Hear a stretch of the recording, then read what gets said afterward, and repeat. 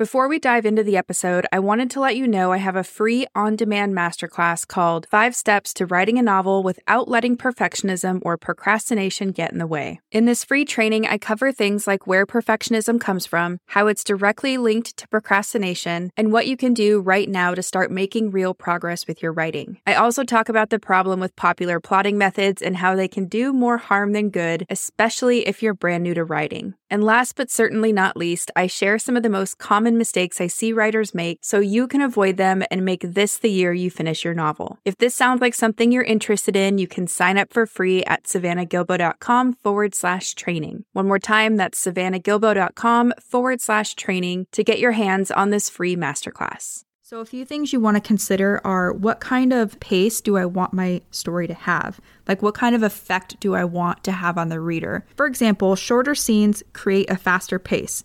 And this is why you'll see in some mysteries and thrillers, the scene length is pretty short. Welcome to the Fiction Writing Made Easy podcast. My name is Savannah Gilbo, and I'm here to help you write a story that works. I want to prove to you that writing a novel doesn't have to be overwhelming. So each week, I'll bring you a brand new episode with simple, actionable, and step-by-step strategies that you can implement in your writing right away. So whether you're brand new to writing or more of a seasoned author looking to improve your craft, this podcast is for you. So pick up a pen and let's get started. In today's extra special bonus episode, I'm going to be answering some questions from you guys. So these are questions that you guys have either asked me via email or in my Fiction Writing Made Easy Facebook group. And I'm hoping that not only will those people who ask the questions get value, but I'm hoping you guys listening will get value too. And I wanted to take some time today to answer these questions as a way to say thank you guys for helping me spread the word about this podcast and just generally for all the support you guys have given me as I've launched this podcast out into the world. So for all of you who have subscribed or left ratings and reviews, I just want to say thank you very much. And I'm so glad that you guys are liking the podcast. Okay, so let's jump into question number 1. And this question is from Joe Larkin. And he says, do you have a general rule of thumb for how long a scene should be? I think this is a really great question and something really important to consider. So in general, I recommend keeping your scenes between 1,000 and 2,000 words, with the sweet spot really being around that 1,500 word mark. And that's because 1,500 words is just long enough that you can have something really meaningful happen, and it's short enough to hold the reader's attention span. So the most important thing we need to think about when planning the length of our scenes is that the length of our scenes affect the pacing of your novel. So a few things you want to consider are, what kind of pace do I want my story to have? Like, what kind of effect do I want to have on the reader? So for example, shorter scenes create a faster pace. And this is why you'll see in some mysteries and thrillers, the scene length is pretty short. On the opposite end of the spectrum, in science fiction and fantasy stories, you might see longer scene lengths because there's more world-building details and descriptions that are required to fully immerse the reader into the world. So hopefully that answers your question, Joe. Just to recap really quick, try to aim for 1,000 to 2,000 words, with that sweet spot being around 1,500 words.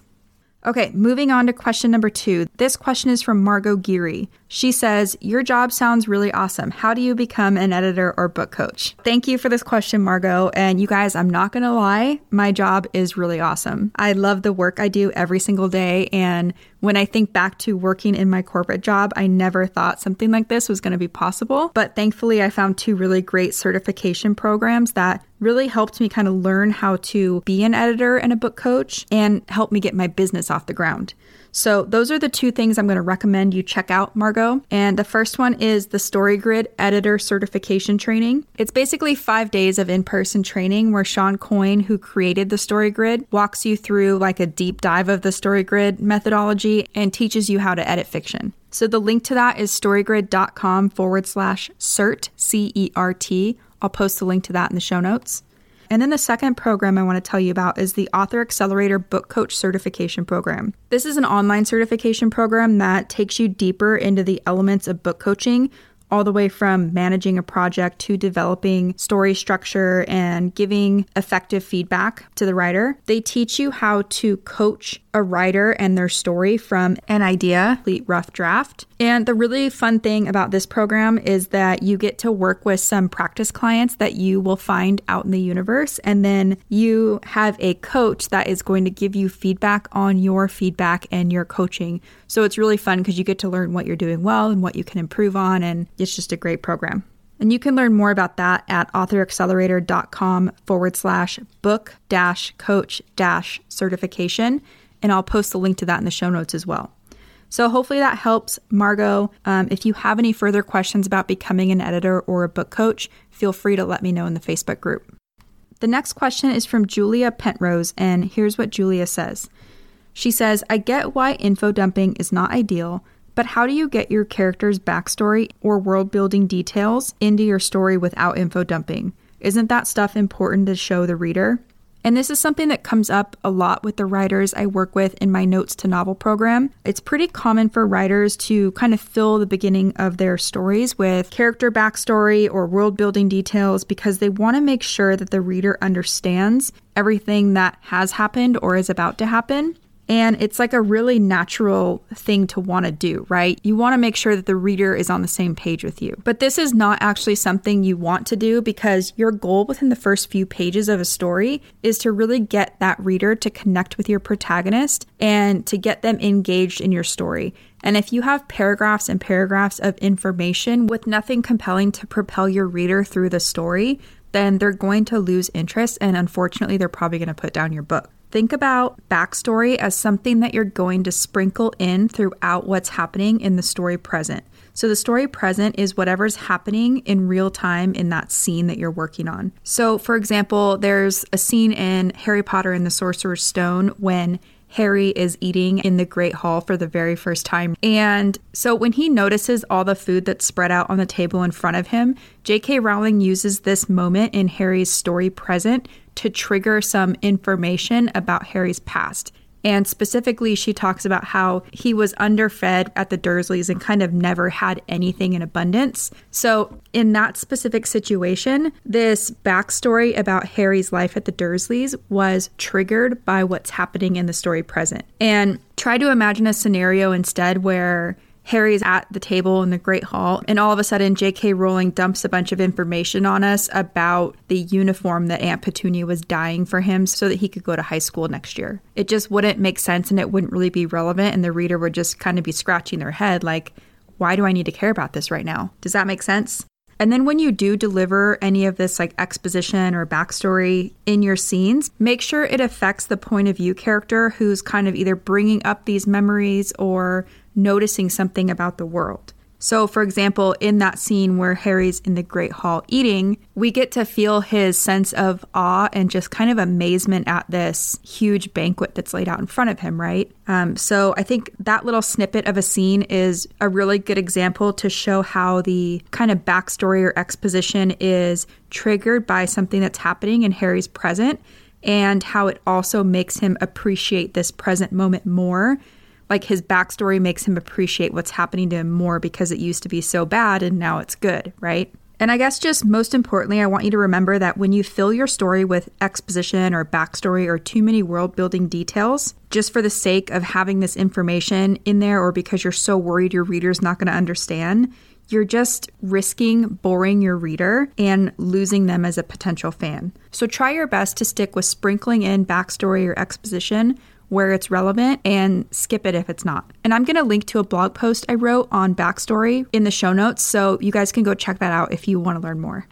The next question I have here is from Karen Stroud, and Karen says, I've heard that head hopping is bad, but can you explain what head hopping is and why exactly it is bad? So this is a great question, Karen, and it's something that a lot of the students in my Notes to Novel program ask me all the time.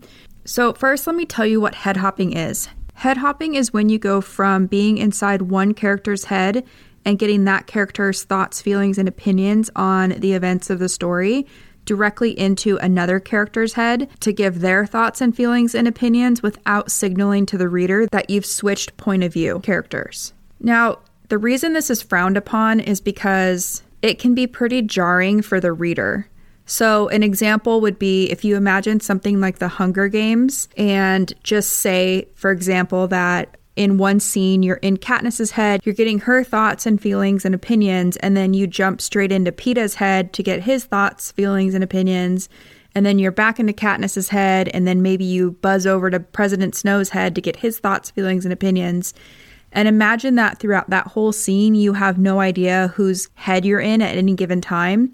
So you kind of have to sit there as the reader and like really think about it. Like, okay, well, who's saying this now? And, what does this character want? And why do I care about this again? So it can be really jarring. It can be a jarring experience for the reader. And if we zoom out and kind of think about what our purpose is and what we're trying to do as writers, it's that we really want to get the reader to kind of latch on to our point of view character, and we want that character to become the reader's avatar for experiencing our story.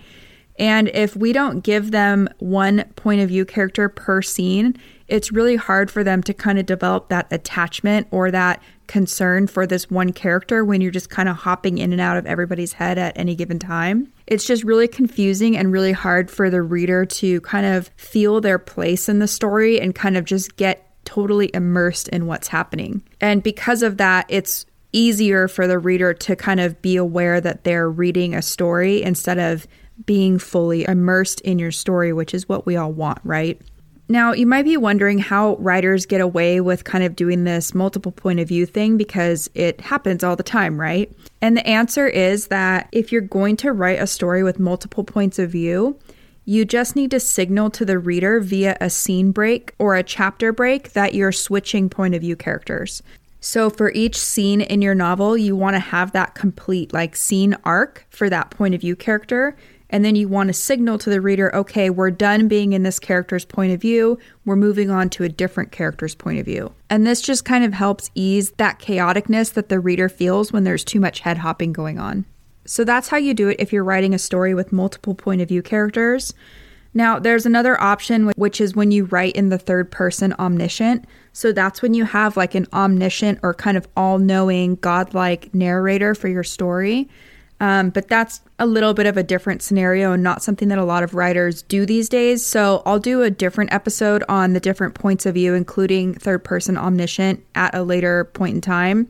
But for now, just remember that each scene needs to have its own point of view character, and that if you're going to switch into another character's point of view, you need to signal that to the reader somehow, so either via a chapter break or a scene break. So hopefully that answers your question, Karen. That's a really great question that I'm sure a lot of people are wondering. So thank you. This next question comes from James K. And James says, I read your blog post on creating an ideal reader profile for your story, and I have a question. What happens if you end up with an unplanned subplot, or if your story takes a different turn than what you were originally planning and you realize now that your ideal reader doesn't align with the new direction the story has taken? Thanks for asking this question, James, because this does happen sometimes. Let's say you're midway through a first draft and either a subplot or a character or, something has come out of the drafting process that you really love and that helps you tell the story you had envisioned, and say that now this audience that you've been targeting the whole time doesn't exactly align with the new direction your story has taken. So first of all, I just want to let you know that that is okay, and it does happen sometimes. And I think the best course of action, if this has happened to you, is to go back and revise that ideal reader profile you created. So for example, I told you guys about my ideal reader, Sage, and how there was a point in time where I ended up with a really kind of political feeling subplot in my story that I just realized wasn't kind of the direction that I wanted to go, and that it wasn't something Sage would be interested in. And quite frankly, it wasn't something I was even really interested in. It just kind of took on a life of its own. So let's say the opposite happened and that I came up with this kind of political subplot and I actually wanted that to be the direction that my story took. Well, what I could do is just go back and revise my ideal reader profile, so that profile I created of Sage, and tweak it a little bit so that my ideal reader would be someone who would like the new version of my story with that political subplot.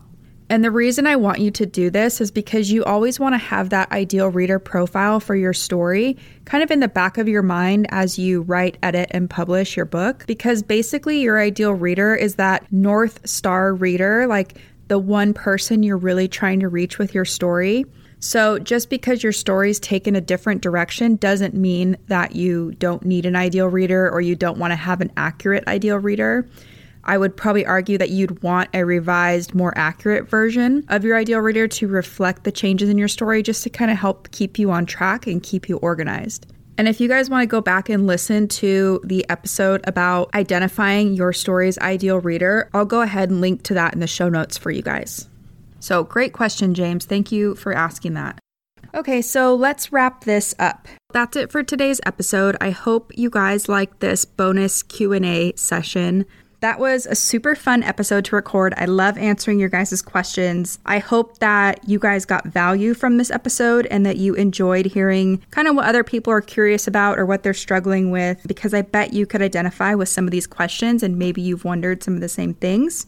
If you guys want more of these Q&A episodes, please let me know either on social media or come into my private Fiction Writing Made Easy Facebook group and let me know. You can find the Facebook group just by searching Fiction Writing Made Easy on Facebook, or go to savannahgilbo.com/podcast, and there will be a link for you to join the Facebook group there.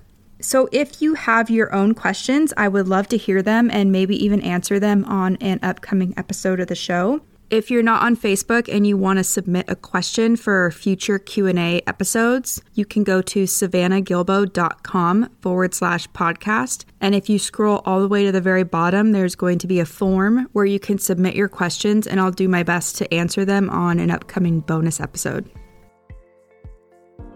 So that's it for today's show. As always, I want to thank you so much for tuning in and showing your support. If you want to check out any of the links I mentioned in this episode, you can find them over at savannahgilbo.com/podcast. And if you haven't done so already, make sure you subscribe to the show because there's going to be another brand new episode coming out next week. If you're an Apple user, I'd really appreciate it if you took a few seconds to leave a quick rating and review. Your ratings and reviews tell iTunes that this is a podcast that's worth listening to. And in turn, that helps this show get in front of more fiction writers just like you. So that's it for today's show. I'll be back next week with a brand new episode. Until then, happy writing.